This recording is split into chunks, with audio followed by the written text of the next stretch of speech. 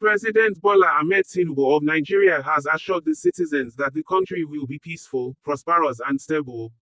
President Bola Tinubu, according to the news release signed by Dele Alake, the special advisor to the president on special duties, communications, and strategy, made the statement on Wednesday in Lagos while speaking with reporters after observing the Eid el-Kabir prayers at Dodan Barracks prayer ground. The president stressed the need for unity and cooperation, appealing to Nigerians to eschew ethnic and religious rivalries.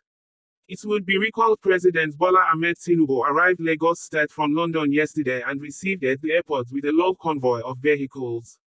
President Bola Ahmed Tinubu, while noting that Allah would not burden the country with what it cannot bear, the president said in quotes, "I thank Almighty Allah for keeping us in good health till today and pray to Him to grant us robust health and prosperity. May our sacrifices turn to prosperity."